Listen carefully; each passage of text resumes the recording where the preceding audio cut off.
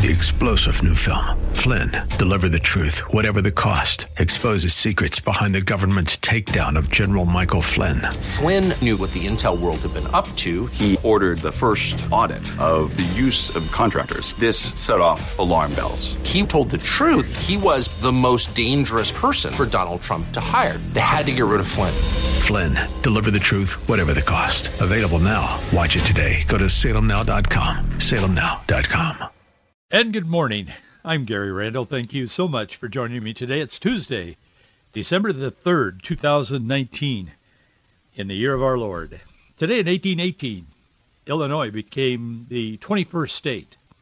Today in 1828, Andrew Jackson was elected president of the United States by the Electoral College. Did you notice, maybe you didn't, but I did, I'll mention it to you, just in regards to the Electoral College.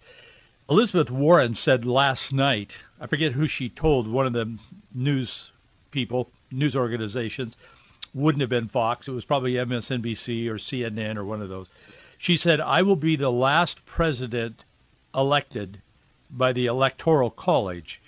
Now, that's dripping with implication, what she said. She probably won't be the next president of the United States.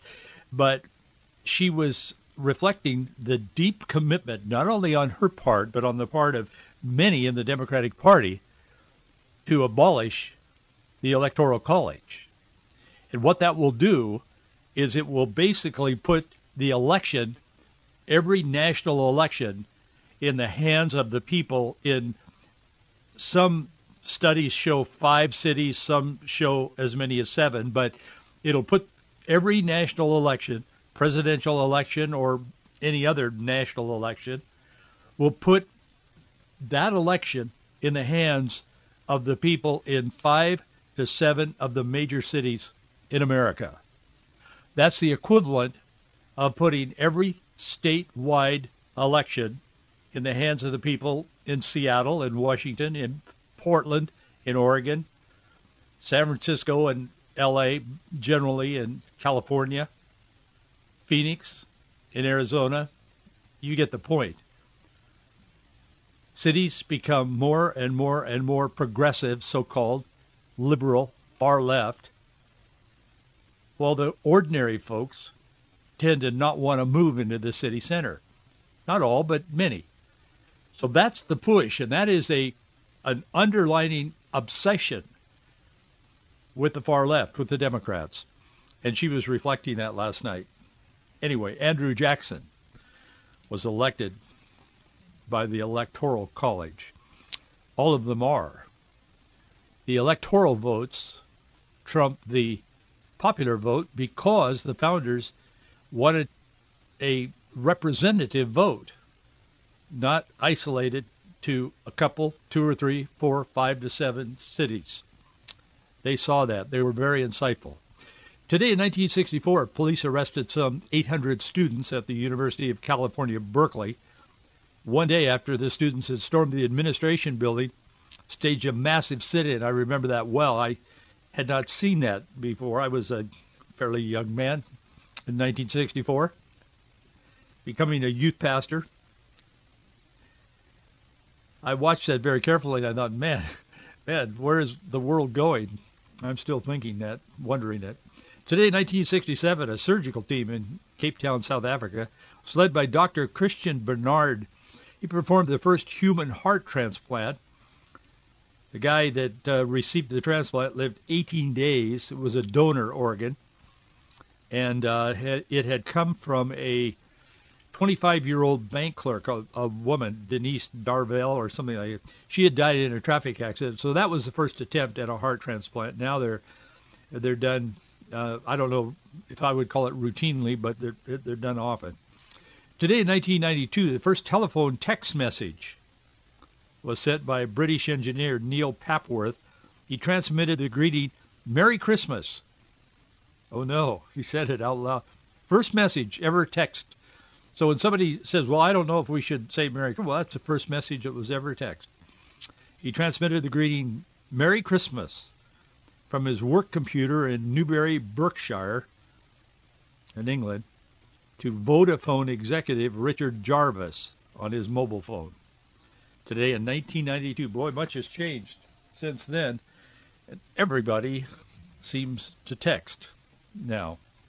Representative Adam Schiff, he's the chairman of the House Intelligence Committee. He made it perfectly clear last night. He told MSNBC's Rachel Maddow that his committee will continue. He's the guy that's been trying to get Trump, trying to impeach him, and leading. He's the guy with the big eyes. It's always looks a little scary when you look at him. I don't know him. But anyway, he told Rachel Maddow on MSNBC last night that he will continue investigating President Trump even after sending their report on Trump's Ukraine activities to the House Judiciary Committee. He said he is expecting to draw up articles of impeachment. He said, we're putting the final touches on the report. He said it'll be released publicly tomorrow. Well, tomorrow, that was last night. Tomorrow is today. So it's being released publicly today. And he said, went on to say, tomorrow night, which is tonight, he said, we'll also have a vote to formally transmit the Intelligence Committee report to Judiciary. At the same time, he said, that's not the end of our investigation. So even while Judiciary does its work, we will continue investigating. We're continuing to issue subpoenas. We're continuing to learn new information. He said, the work goes on, but we also feel a sense of urgency. This is a president who has sought for intervention in U.S. elections twice now, and even in the midst of our impeachment inquiry is again out publicly saying not only should Ukraine do this, but China should also investigate my opponent. So this is a threat to the integrity of the upcoming election. That's the tone of the people who are trying to depose a president that they did not want elected, and that has become abundantly clear. I mean, they thought they had Hillary in the Oval Office. They thought her election was inevitable, but it wasn't. And Trump was elected, and now since his inauguration, even days before his inauguration, this impeachment matter has started as a backup plan. All of this has been revealed in the email and back and forth in the FBI and other agencies that ought not to be involved in deposing of a president of the United States, but they have been, some of the people. And all of this has come out, but the media doesn't cover that very carefully. They cover more of what the other side, the left, the progressive, is saying. It's sad, but it's true, and we've got to sort out every day what actually is happening because it's very, very biased, very, very one-sided, what the public is allowed to consume as far as news in America. 38% of people, Rasmussen came out with this poll this morning, 38% of people in America favor banning hate speech and not allowing offenders to run for public office. Now you say, well, that's not, that isn't even half of America. But the fact that 38% of Americans would say, yeah, we want to ban hate speech and we want to ban people from running for public office who are accused or are found to be using hate speech.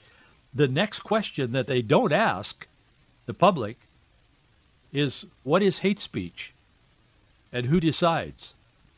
That's kind of where America is, and I thought this was interesting. It was a Heartland Institute and Rasmussen. They did a joint survey over this last few days. They published it this morning. 27% of likely U.S. voters think the federal or state government should ban speech by individuals that a majority of Americans believes to be offensive. So I guess what they're thinking is we would all vote on what is offensive speech. And whatever the American people decided in a popular vote to be hate speech, that would then disqualify people from certain positions, including elected positions. 50% opposed a ban on speech, but 24% of people said they don't know how they feel about that. I will tell you, this isn't going to happen, but there are people pushing for this, and I think that's what Rasmussen, he's a conservative, and the Heartland Institute is conservative as well. And I think what they're trying to do is show you the facts and say, look, there is a group of people in America who are willing to submit to some other authority in deciding what one can and cannot say. That's what this is really all about. It's about freedom of speech. And boy, if we're finding that 38% of people are convinced by the advocates that they should allow someone else to decide what they can and cannot say, that's concerning. And that's because people aren't informed. I get notes all the time from people, those of you who listen to this program, you support it with your money and many of you with your prayers. But I get notes from you so often, and I just say yes when I read those. I'll tell you, people today are uninformed. They just don't know what's going on. It's hard to sort it out if you just watch ABC and NBC and CBS and CNN and all that. I mean, and I know people who do, Christians who do, and they'll say, boy, I'll tell you, I just never thought that such and such, whatever it is, and that isn't even the truth. It's what the news spun out at 5 o'clock or 6 o'clock or whatever on their latest news production. But it's not the truth. Often it's partial truth, but it's not really the truth. There's always a bias. All people are biased. And the news is just without restraint in today's world. So that's the kind of a world we're living in. Pete Buttigieg, the gay guy who is running for president, he's surging. He's winning in Iowa now. A few other states, he's right behind Joe Biden. He's raising more money than most of the candidates. Bernie Sanders is getting a little nervous. He's concerned about him. He had kind of written him off. Didn't think he could become the Democratic nominee, but he put out Pete Buttigieg, mayor of South Bend, Indiana. He put out this YouTube this morning, and it's an ad. I suppose when he raises enough money or decides to spend money on it, he's raising millions and millions of dollars. The gay community's gotten behind him. The Hollywood community's gotten behind him. They're all lining up behind the guy. But anyway, this YouTube video, and it's well enough produced. I took a look at it. It could run on television, and I suppose that's where it will go when he decides to spend millions to do it. But it says he quotes Jesus Christ in his ad. He says, "In our White House, you won't have to shake your head and ask yourself, whatever happened to I was hungry and you fed me, I was a stranger and you welcomed me." Of course, he's quoting from one of Jesus' parables in Matthew 25. This is a theme from the religious left. Buttigieg goes on to say in this commercial that's on YouTube as we speak, he said, "When I say we have to unify the American people, it doesn't mean pretending that we are all the same. It means unifying around issues from wages and family leave to gun violence and immigration." In Matthew 25, Jesus tells a set of parables, he says, which ends with a verdict. "Then shall he say also unto them on the left hand, Depart from me, ye cursed, into the eternal fire, which is prepared for the devil and his angels." That's the kind of a political environment that we live in today. We've got a married, quote-unquote, homosexual preaching the gospel to the world. And the religious left is embracing this message. His message is progressivism. It is religious left. And it makes compassion the center theology point of the gospel of Jesus Christ. Compassion is not the central theme of the gospel. Jesus Christ himself, the Son of God, is the central part of the gospel, not compassion. Compassion is a feeling, it is a virtue, and we as Christians are told to embrace compassion and show compassion to all. But compassion is not the central theme of Christianity. Jesus Christ, the Son of God, who became flesh and dwelt among us, who put his life on the cross, allowed them to crucify him because we have sinned and come short of the glory of God. and he was resurrected on the third day and sits at the right hand of the Father. That is the central theme of the gospel, not compassion. And that's what these people are trying to do. They were doing this in Paul's day, and he wrote about it in the New Testament. They're doing it in our day. I want to talk to you about a myth. The myth of equality.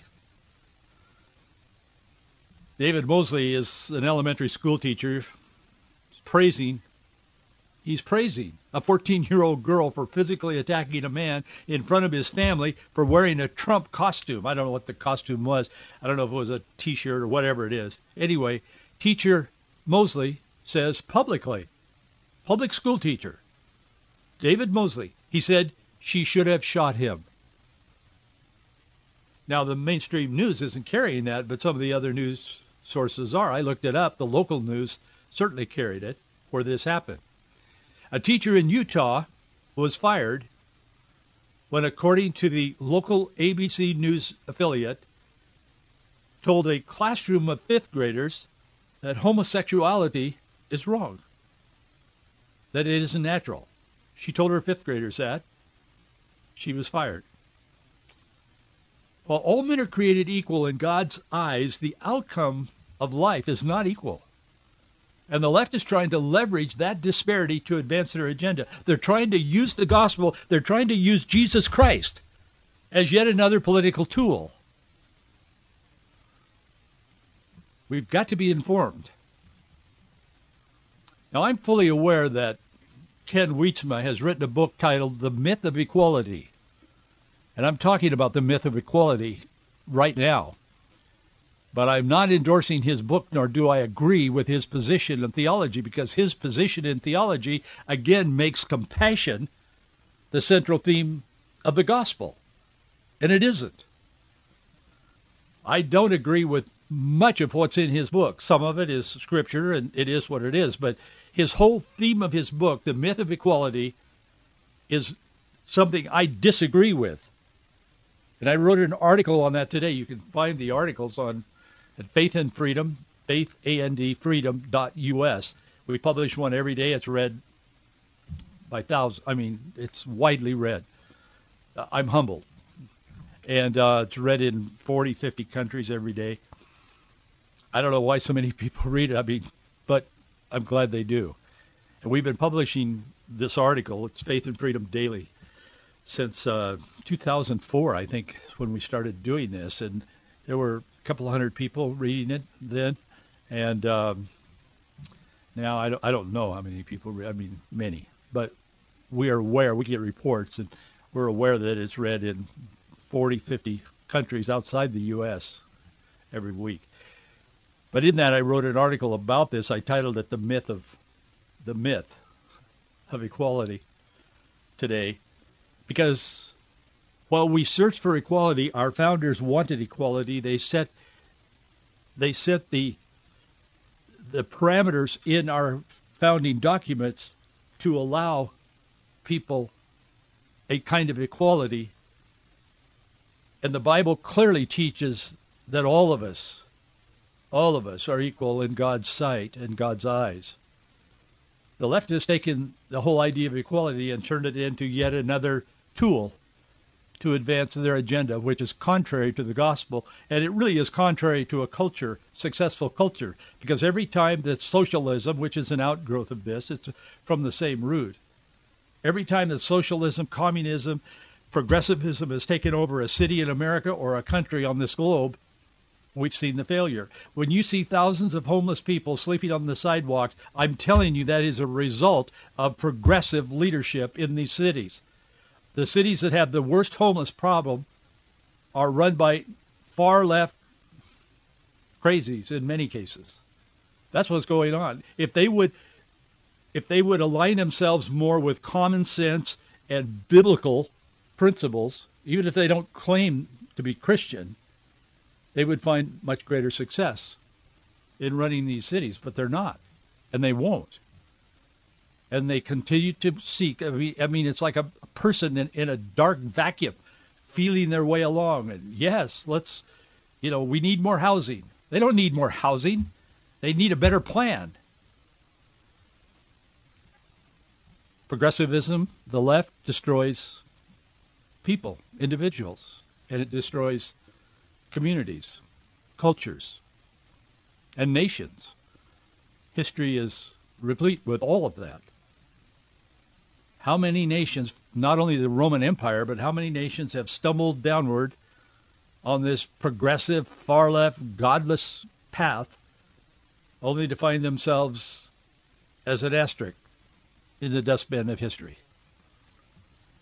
Ken Weisman wrote this book, The Myth of Equality. I just wanted you to be sure I'm not recommending it, and I don't agree with it. But it has become a handbook for the left. It's preached in many churches from the pulpit, parts of it. He's quoted often. The book is dripping with discovering, a word they use often, the tragic history of colonialism and colonization and how racism, I'm quoting from the book. I want to be sure no one misunderstands and thinks I am agreeing with that. I don't. What I'm saying is they have taken this idea of the myth of equality and have flipped it. They talk about how racism is deeply rooted in U.S. history and Americanism, and how it must be exposed and reversed in order to align ourselves with the gospel of Jesus Christ. Well, of course, that's a half-truth. The Bible doesn't call any Christian to be racist, but we're not. White evangelicals are not racist. I mean, there's probably one out there that is, but I don't know who they are. They categorize people and they put them into groups rather than individuals. And that leads to part of their theology. Many of them on the left have this universal reconciliation or universal salvation theology. And I don't have time to get into that today, but as a pastor, I've addressed it from the pulpit.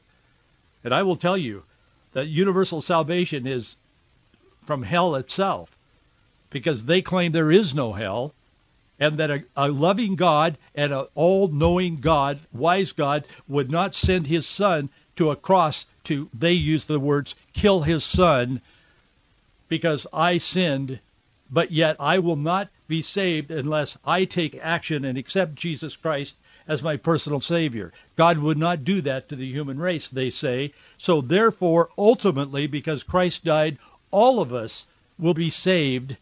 There is no hell. All of us will be saved because God would not do that to people because God loves them. You think about that for a while. I profoundly disagree with the agenda, but the equality the left advocates is a myth. It's a hypocritical one at that.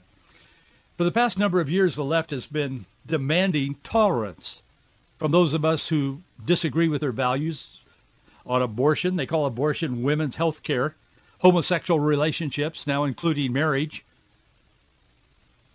People have a right to marry whom they love, and God made me this way. They've been using Scripture to advocate for open borders, the dissolution of this country.